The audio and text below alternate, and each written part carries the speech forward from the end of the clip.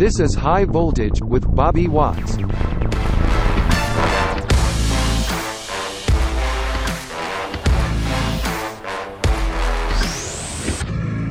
What's going on, everybody? How you guys doing? This is Bobby Watts here. This is the first Q&A for my High Voltage podcast.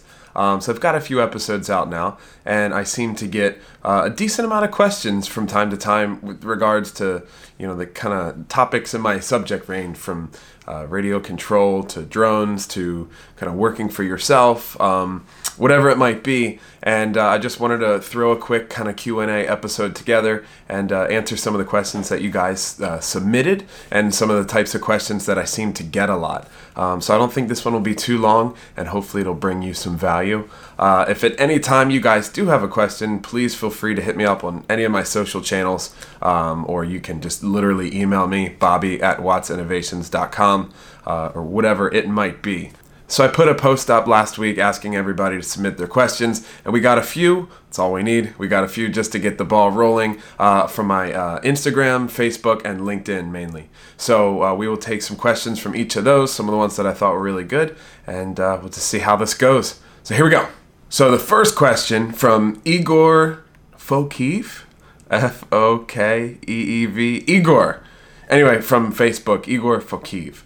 I'm definitely interested in the business aspect. Also, would love to hear your recommendation for a path to proficiency. As somebody with a lot of RC experience, would it be smart to start with a small recreational quad in order to master manual operation, or should one move straight into a pro-grade camera rig? All right. So my guess is Igor is very interested in doing some sort of filming using drones. So that's a wide opportunity right there and a wide market. So he's asking kind of how to get started. He's got a lot of RC experience. Okay, so I've discussed this in the past, but I think it's worth noting again because this is such, I get asked this all the time. People with RC experience, it usually tends to be out just males in their 50s, 60s, kind of approaching retirement, I guess, or looking for a new career path. Sometimes it's younger, but it seems like this is mostly like a older demographic question. So basically, to get going, like if I were you, if you just wanted to get started by flying a drone in return for money, if I were you, I would just start poking around in your area and just using whatever. Go on Twitter and search for hashtags for like drone or something, or just see what people in your area are doing. See what kind of opportunities there are. Because, for example, if you're in Miami and there's a lack of real estate photos, for example. So like, you look at Miami and there's always new places going up and always a ton of real estate that needs photos. That right there might be a huge opportunity for real estate. Where if you're in North Dakota somewhere and there's just miles and miles of land that needs to be taken photos of and for photogrammetry uses and maybe some infrared inspections and such, it's a different place in the country or in the world, and so your opportunities are going to be a little different. So first thing I would do is just look in your area and see what drone operators are doing. What are they doing to stay busy? What types of jobs are they getting? So that would be the first thing. Second thing I would do is I would get any drone at all and become incredibly good at flying, period. Because you are now going to be a professional pilot, so therefore you should be extremely, extremely good at flying. So pick up anything you can. My number one pick to this day still, I think for the last year, it's been a DJI Spark. You can get them for literally less than $500, and they're awesome. They're great. They do everything very well. Very easy to fly. It's a nice high-definition camera. It works just great. So that'll get you going. That'll get your feet wet. So take that Spark and see what you can use, or whatever it might be. You could use a 3DR Solo, find one of those, or a Phantom, or whatever it might be. Just take that aircraft and see how many different kind of shoots or gigs you can land with it at first, and then see where the opportunity is. Once again, if they need photos taken of bridges or infrastructure inspection, you might find a situation where it's like, I need to get a better drone for this, but I could pay it off in a gig or two. So that's how you kind of get in and upgrade. The other thing to take a look at too is some of the drone services out there. I believe we're informal today. So I believe there's another one like Drone Lancer. That's one right there. So like you can sign up for one of their websites, and you can sign up for here and they'll bring you jobs. I personally had zero luck with any of these when I tried these about 3 years ago. But I think that's, some of these are worth taking a look for. Just literally go to Google and type in hire a drone and see where people are going to hire drone operators. Then you sign up and then you're good. Last but not least, make sure you get, if you're in the US, make sure you get your FAA Part 107 license so that you can legally operate a drone in exchange for money. And also number 2, I'd recommend a on-demand drone insurance. Just literally Google that, because there's a bunch of companies out there doing it, where you can literally pull up to a job. If you have a half an hour job, you can just buy insurance for that half an hour job. And it's like $10, $20. So that's how I would get started if I were being a professional drone operator today. All right, so the next question. So these are all drone related. So this is drone Q&A. It's gotta be. Okay, this is from Up Berlin on Instagram. Why choose Pixhawk over N3 or A3 controller for standard camera flying? Also, what's a good starting point and resource for info about a Pixhawk setup? Okay, this is a loaded question. I feel like I could do a dissertation on this question. I get asked this a lot. So basically, he's asking about flight controllers for a multi-rotor. On one hand, we have the DJI A3 flight controller, or the N3, which is just a cheaper version, but still really good. Or we also have the Pixhawk, or also known as the Cube. I got one right here. So, once again, this is a loaded question, but I'm just going to try to give an abbreviated answer for you so we don't go on too crazy here. Okay, it basically comes down to number 1, are you a fan of open source software where you can adjust literally every single parameter on the aircraft? Or number 2, do you want a flight controller that's really easy to set up and just works, but is closed? So that's basically the difference. So with the DJI A3, it's made for, I would say, like a prosumer, where it's kind of plug and play. You put everything together, you just set it up. When it comes time to adjust the gain, you literally have a little slider where you just adjust the gain. It's just a button. It says gain. So when it comes to the Cube, we have this for the hardware. So this is the actual flight controller itself, which I should note can be mounted on literally anything, like a car or a boat or a plane or a multi-rotor, whatever it might be. The hardware itself is incredibly powerful and can do a lot of different things.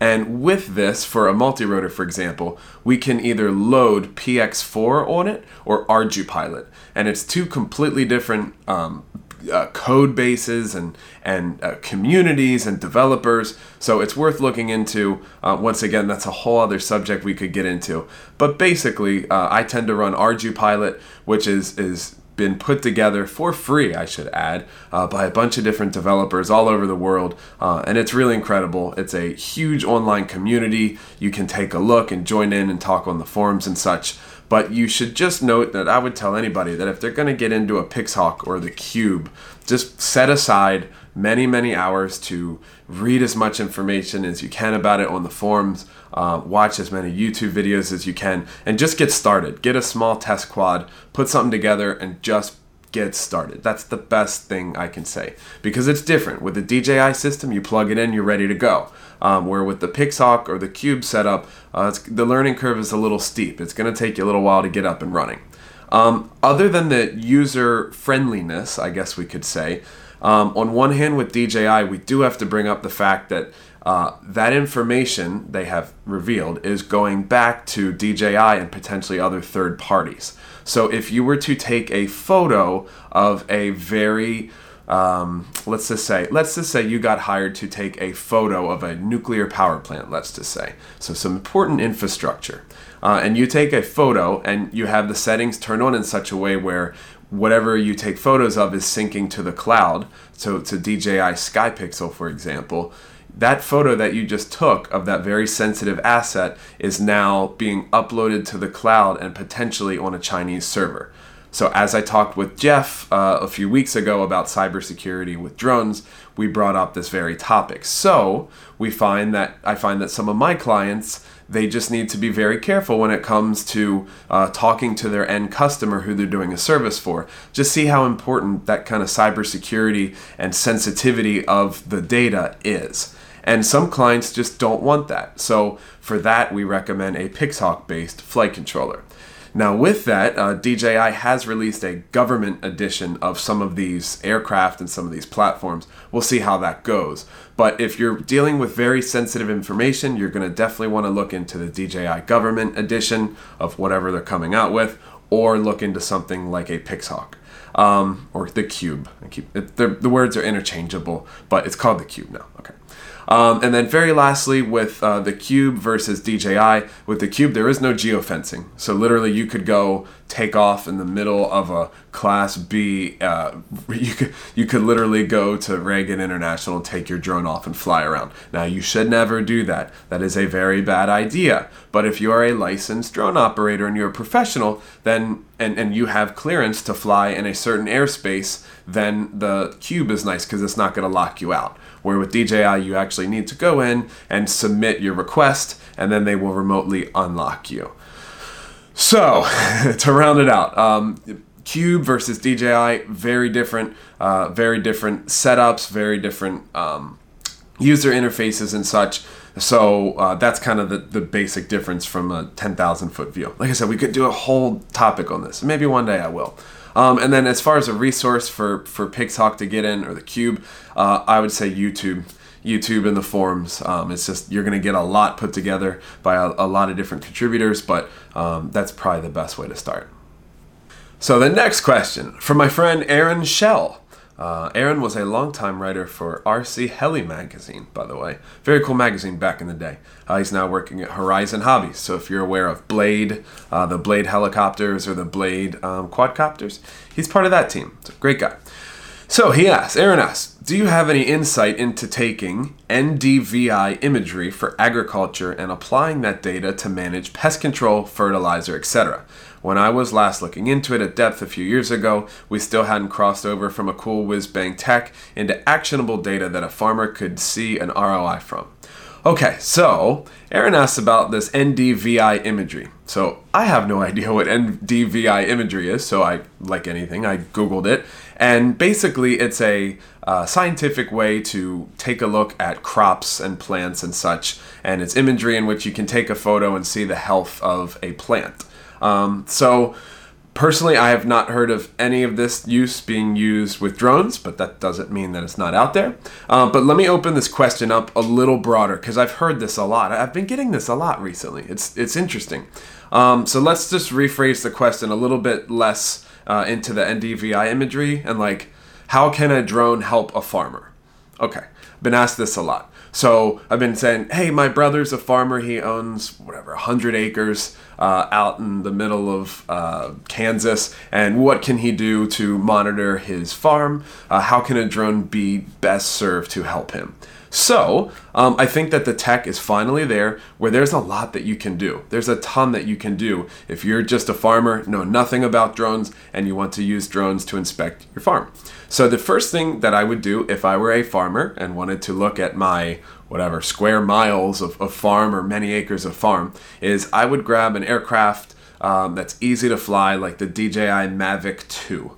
That would probably be my go-to. And there's a few different versions of that, and either one would be fine.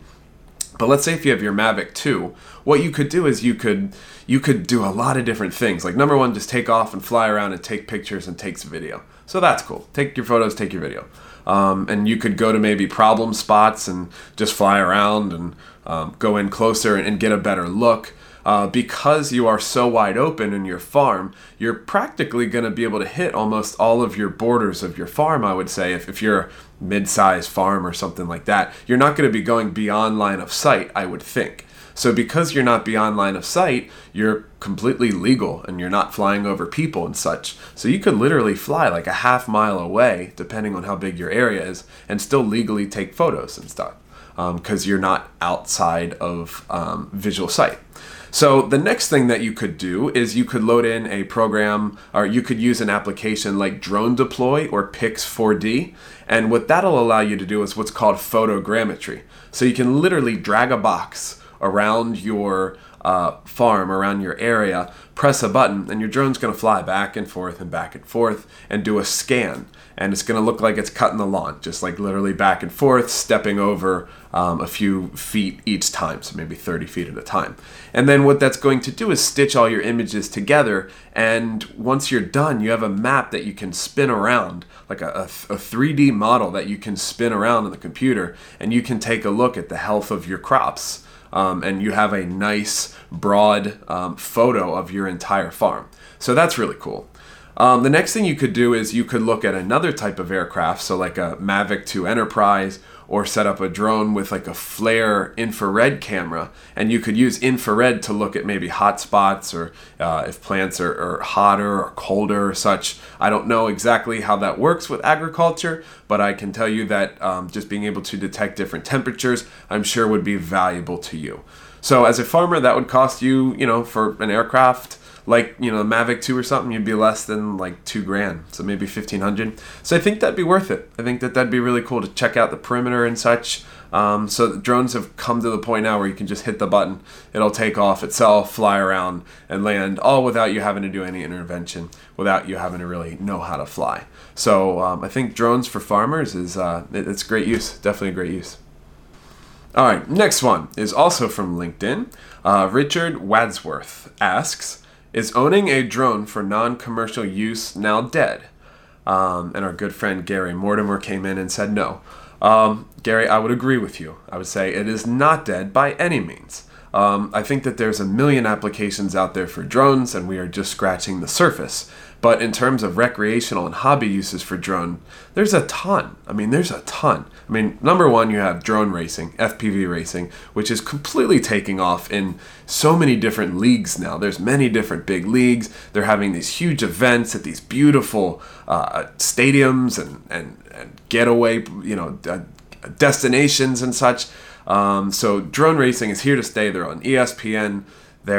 That's absolutely coming. So I would call that a non-commercial use, because most of the people who do drone racing are just enthusiasts and just hobbyists. You have that top tier where I think they're starting to make a decent living now doing that, as to where a few years ago that wasn't possible. But I would say most of the people doing drone racing, maybe in a community like Multi-GP or a league like that, it's just mostly hobbyists.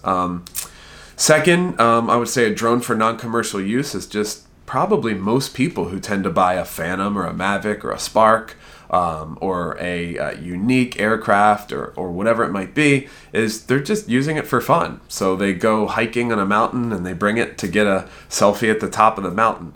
Or they're using it to, it's like I was using my drone a few weeks ago to take photos of my fiance as she was water skiing with the boat. Like, I can't get a photo a better way than a drone. That was a non-commercial use. Also, I think that there's a huge hobby around people just flying drones for fun.